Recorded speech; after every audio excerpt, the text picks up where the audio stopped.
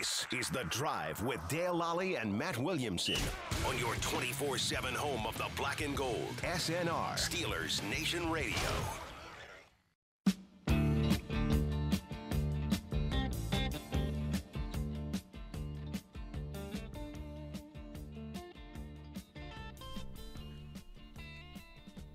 Faded the music out on me. Kellen? Yeah, I like that tune. Could get to the tap our little toes for a guitar little while solo here. there. Sultan's of Swing is... That's one of the cleanest guitar solos that you like. Is that a steel guitar they play? He has that different sound. And I think it's just how he has it. on the cover of Brother at Arms, I think, is a steel guitar. You usually know these You know, things. that's not Brothers Arm. That's from like 1980. That one is not on Brother Yeah, at Arms. that's I think early Dire Straits. Okay. Yeah. All right, fair enough. Early Dire Straits. Mark Knopfler. Mark Knopfler and Dire Straits. But yeah, so Najee Harris. We've talked Sure. We've spent hours talking about Najee Harris. Before he was even a Steeler. Before he was even a Steeler, we talked about Najee Harris. Mm-hmm. Touchdown Wire has a This was pretty good, it looked like. Yeah. I'm going to dig into it more tonight, but it's a piece on it's titled "How Najee Harris Will Be Successful Behind the Steelers' Redefined Offensive Line." Mm-hmm. The writer is Lori Fitzpatrick. I'm not familiar. I'm not familiar with her. I actually used to write for these guys. Doug Farrar's in charge. He does great work. Yeah.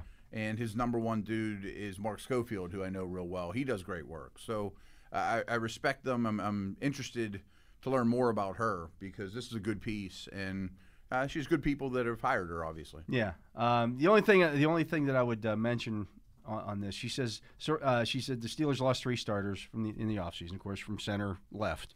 Yes. So she says right now here's their offensive line, and she has Hassenauer starting at center. Which isn't going to happen. That's I'm sorry, Lori, but that's not going to happen. I mean, he's going to be the third guy. He's not going to be the one. I would think I so. would think, yeah. and there's a chance that somebody, pushes him right out of the whole equation in Yeah. general. But anyway, so it's Chukwuekoror for Kevin Dotson, probably B.J. Finney to start the season, but we'll see. Could be Kendrick I mean, that's to be determined, but right. David DeCastro at right guard and Zach Banner at right tackle.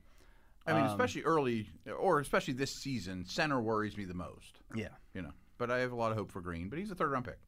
It's a bit of an understatement to say the offensive line will be an unknown this year.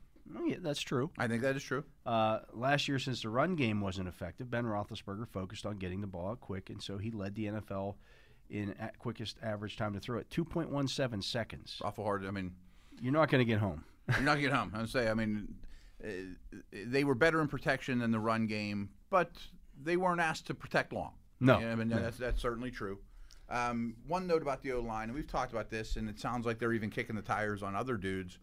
I think it's a deep O-line. Yeah. There's questions, but It's I lacking think in star power, Right. but not depth. I don't think the second-team O-line is particularly bad. In fact, I think compared to the rest of the league, it's pretty good. Yeah. Whoever I that agree. ends up being in some regard. She then says James Conner had some issues last year where he wasn't able to see the gaps, get skinny, nor run behind his pads. I agree with that 100%. Yeah, And without he was their question. best guy. And he was by far their best Yeah. guy. Like, I think we talked about this yesterday. I thought it was obvious when he was even at his best how much better he was than the other guys. But compare him to high-quality backs, Yeah. it's still night and day. I mean, the gap from – not even talking about Najee. The gap from, I don't know, Kareem Hunt. So let's say Kareem Hunt's the 11th or 12th best back in the league. He's not the best, but he's good. To the best version of Connor was significant to me. Yeah. And the gap from Connor to everything else on the team was significant to me. Yeah, yeah. So you could go up several levels of that position with Najee compared to what they've been playing with the last 2 years. Yeah, and she has some videos here attached with the story. This is great. This is one of the great things about the internet. It's one of the things we do at DK Pittsburgh Sports. When Chris Carter's analyzing something, Yeah. he can, Here's a video to back it He up. can show you the play. You don't have to. It's so different than when you're reading newspaper. Yeah, Which- and you're visualizing yeah. it in your head or whatever, right? You actually have plays that you can diagram what you're talking about. Here, watch this play and see. Watch how he does it. So there's several videos here of Najee Harris getting There's also some tricks downhill. with that. You can really make your point sound better by 2 plays. Absolutely, yeah. You can 800 where it pick out doesn't build up, yeah, right? But the still. ones where it really did. Yeah, this Right, really right. worked well. But watching him, stick his foot in the ground Yeah. and go, on a dime. Yeah. I don't care. We don't know what his 40 time really is because he didn't run one. I don't really care, to be honest with you. No. He looks more than fast enough. Yeah, the speed's fine. Yeah. It's not going to be his strength. Maybe he doesn't break off 60-yarders. Mm-hmm. Neither did Le'Veon Bell. No. What they did was hit the hole correctly. I mean, the more I think about it, neither did Franco, Barry Foster, or Bettis, or any of the best backs in Steelers history. They're just decisive runners. Right, they are. And I think that's the thing that was lacking the most sometimes with Connor. I don't think he trusted what he saw a lot of times. I think there's some truth to that. I'm sure his body failed him at times as well. One thing Harris is really good at that Connor's okay, but and it's a hard thing to see. Sometimes you have to slow down the tape. It's just some subtle moves so that he grazes off tackles instead of getting hit full speed. There's an art to that with smaller backs, bigger backs. I mean, sure, Jerome could, really bring a blow, but he was also nuanced enough as a left-right runner, and he knew agile enough. Bill Cowher always used to talk about Jerome Bettis getting skinny in the hole. Right. You can't even imagine that. Skinny's not an adjective you use with Jerome Bettis. Right? But it's the ability to slide through a gap. Yep. That's not big enough for you to slide through. And that doesn't mean see that gap. Right.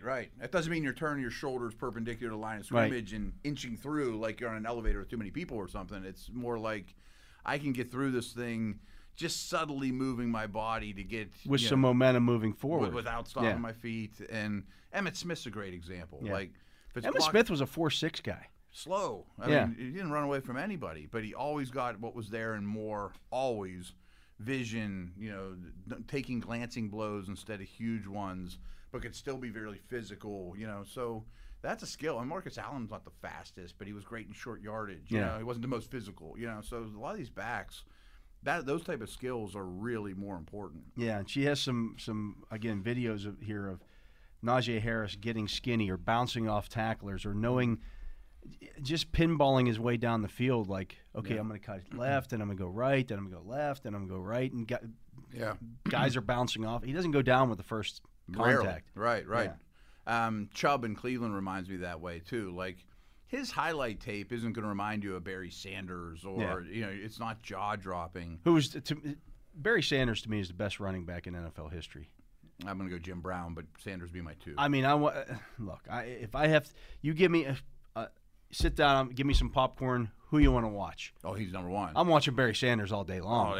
Right. You may stop – I remember one of my fantasy leagues one year, we're talking in the draft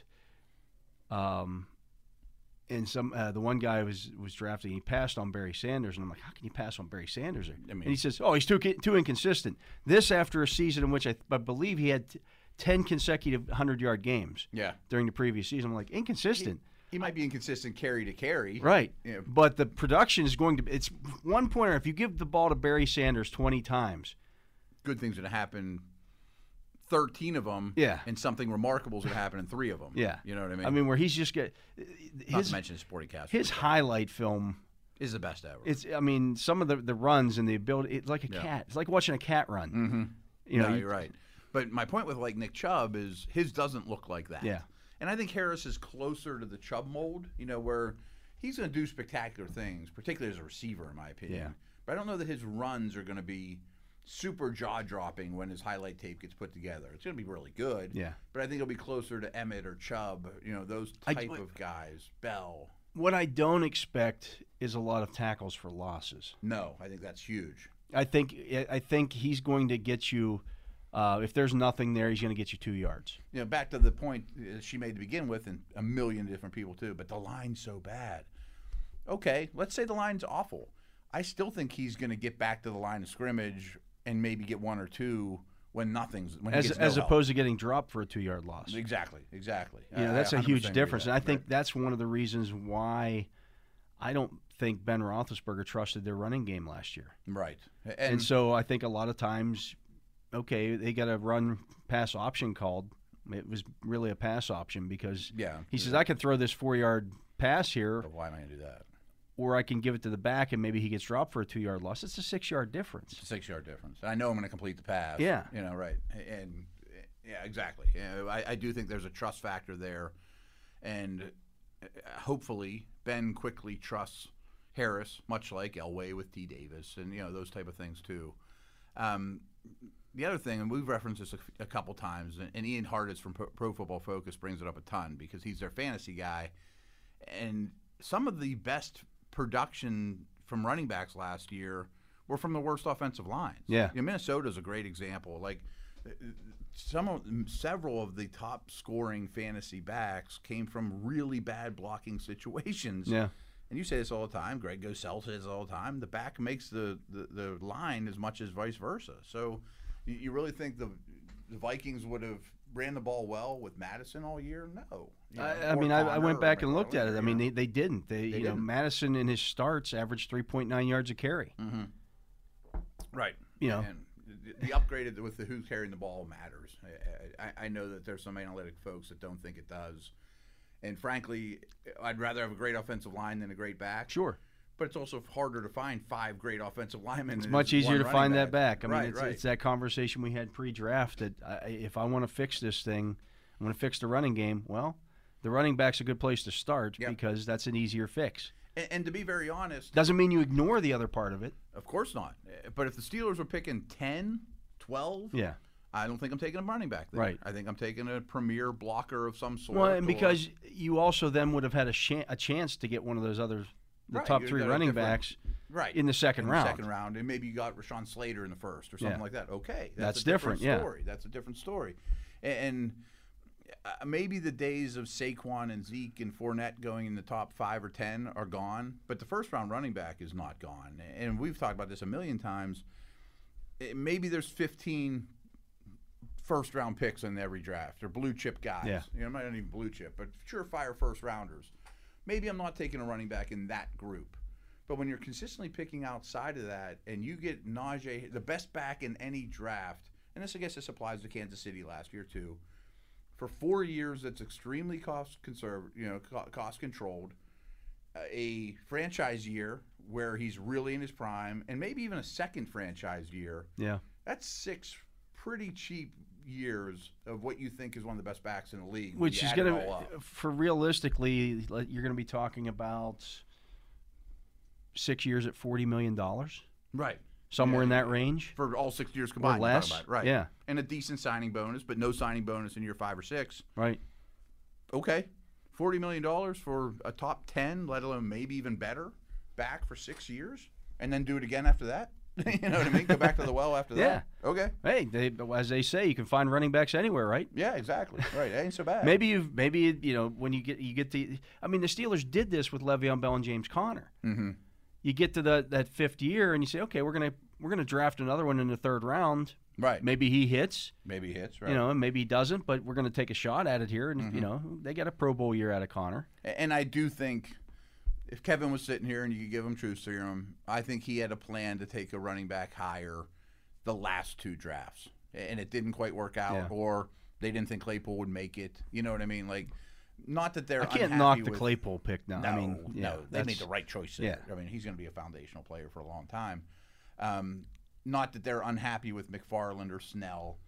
I still have a lot of hope for McFarland, but I think they planned on maybe a higher draft resources in those drafts. And you can plan it out all you want. You can't always play. I mean, it's the same thing at like tight end and some of these other positions. The other one, I think it really stands out. So what they do this year, they said, the heck with it.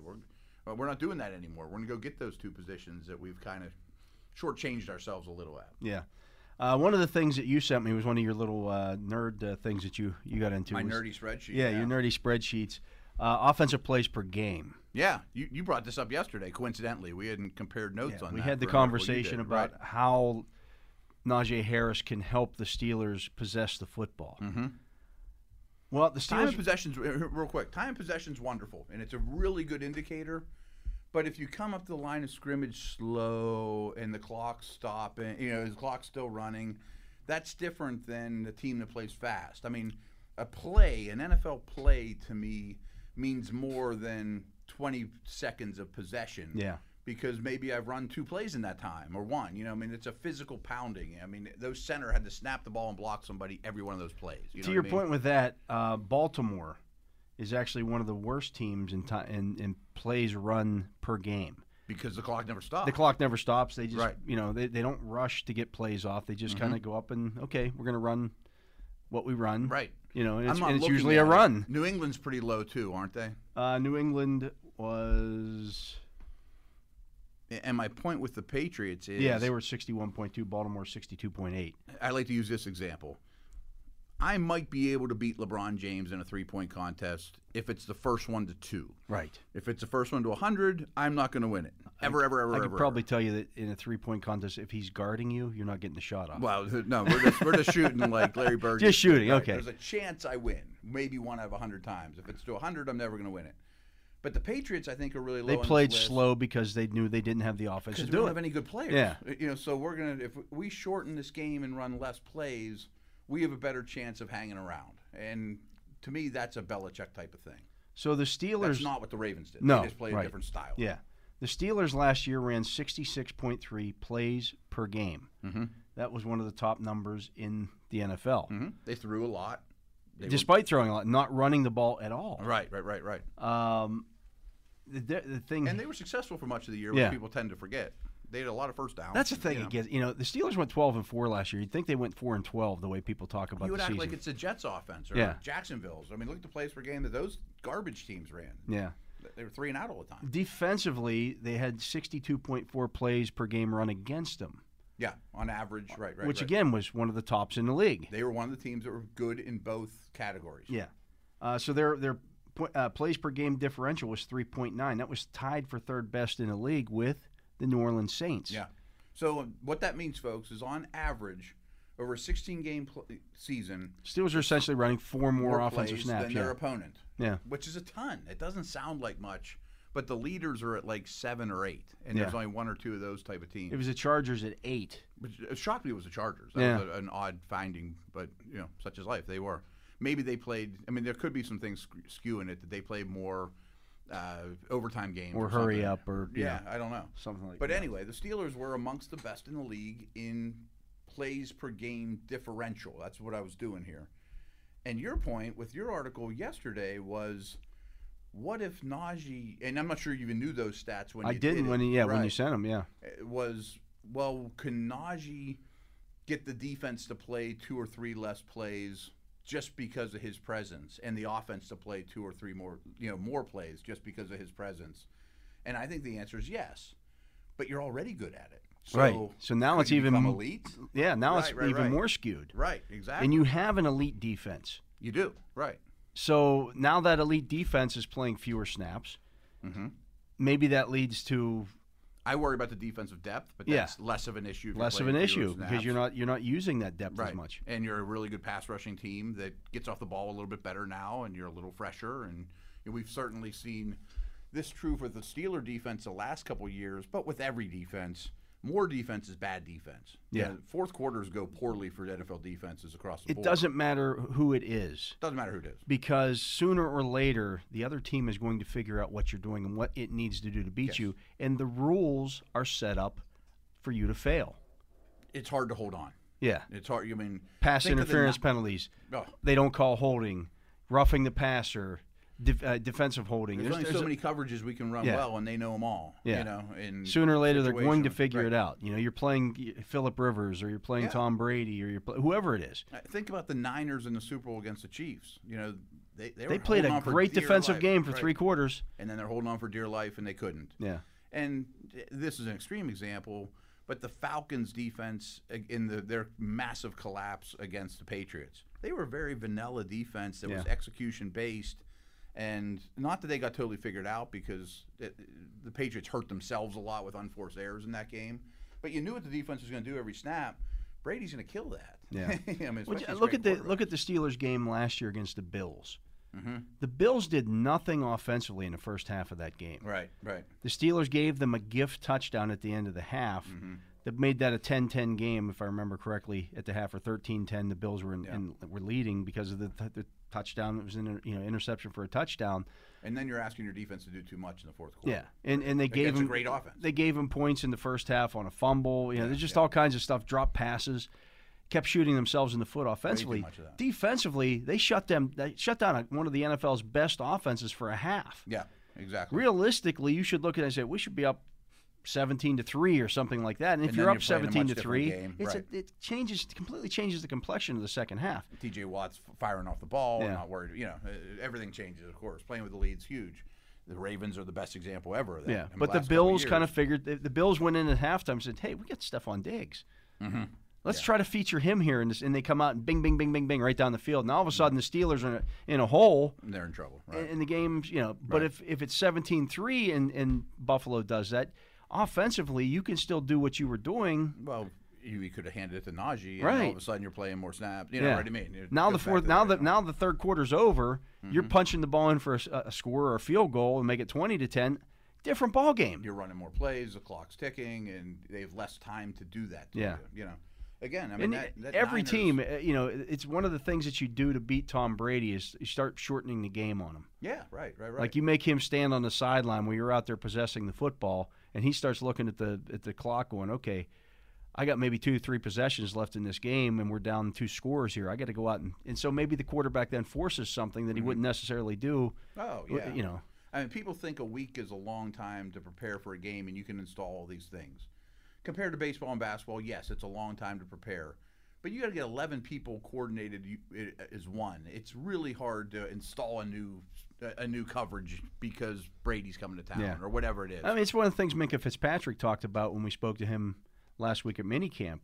They don't want, they got to have everybody on the same page. That's the biggest task ahead of them with new guys stepping in the secondary and new roles. Sure. Is making sure everybody's on the same page. Yep. Because secondary and O-line. if 3 guys are playing one thing and the 4th guy's playing another, we got problems, right? I mean, that's your Artie Burns problem. Right, exactly. It doesn't fly. wasn't to me that Artie Burns couldn't play the game of football.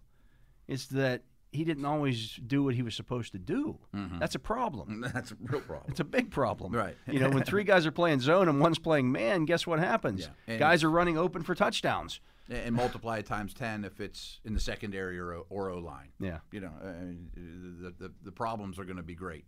You just can't have it. Where are we going here? But even like that Niners Super Bowl, that was a great defense. That's Nick Bosa and an elite defense At height of their powers, DeForest Buckner well, right. And you mentioned Brady. I mean, if Peyton Manning can play 60 snaps of offense against the Steel Curtain, he's going to figure it out. The last 20 are going to be, okay, I know they're a lot better. There's only so many defensive plays that you can run. Right. And as we talked about with that defense, they only ran 2 or 3 plays. Mm-hmm. They had 2 or 3 defensive calls. That was it. That was it. They were just better. And that doesn't mean you can block Joe Green. Right. And, obviously the Chiefs had that problem. But you could figure out ways. I know how I'm going to attack them now. Yeah. And I know that I can, whatever it is, I've adjusted throughout the game. And the defense only has so many adjustments they can make. The offense can adjust more, and the quarterback gets a feel. I mean, late in the games really favor the offense in today's NFL. That's one of the things that drives me crazy. Like, I'll get the comment sometimes that, well, the Steelers didn't make any defensive halftime adjustments. Well, first of all, 90% of the people would never know if they did. Right. But the other part of it is for example, that game against the Bills. Yeah. You went out there and you shut them down in the first half. Mm-hmm. The Bills weren't moving the football. You played very good defense. You played very good defense. What adjustments are you making at halftime when you just shut them down? Not to mention, defensive adjustments sound great, but how long's halftime? 12 minutes or something? Yeah. Some guy's got to use the bathroom, get some water, relax maybe a little bit. Maybe an IV, check out an injury. Okay, you're not going to install cover 2 buzz, blah, blah, blah, during those 12 minutes because of what you saw in the first 30 minutes of the game. Well, it takes a whole week to install these things. You're not going to just whip up a new defense. You may say, your corner alignment, you should shade in a little bit more because they're running more in-break. Those are the adjustments, Those are the adjustments. You're not going to rewrite a whole playbook. You got 12 minutes. Yeah. I mean, you're gonna switch to something else that you've done before. Mm-hmm. And in all likelihood, the other team has seen that. Right. Or, hey, because they have the video. You're not throwing in something new. No, right. I mean, we practice this stuff all week. We haven't used this yet because we haven't had to. We're going to spring it on them now. Yeah. Great, okay. But sometimes that book's already been burned. Like you've sprung all you're going to spring, and you're still just keeping your head above water. Yeah. You know? So again, this goes back to my dorky nerd spreadsheet in your dorky nerd article, that if you can still play, if you can play more snaps than your opponent, and they already did last year, if they can even get better at that, that's going to be massive for any team. I mean, and I would think their third down percentage should go up. Mm-hmm. They'll convert more of those 3rd and 1s, 3rd and 2s because I think their short yardage almost has to be better. I would think so. I mean, it can't. I don't know if they'll be better on 3rd down percentage, but I bet on 3rd and 1 and 4th and 1 they are better in short yardage. Yeah, I mean, ideally, you don't even get to 3rd down. Well, of course, but you're gonna. Yeah, it's gonna happen. Right. But if you have a much better chance, even just the presence of a guy like that. Yeah.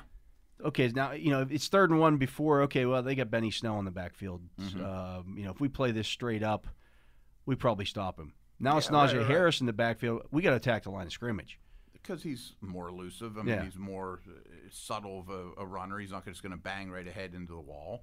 Who are the teams that were at the bottom of that list? I think it's the Jets and Jags. Jaguars, Detroit, the Giants, Seattle.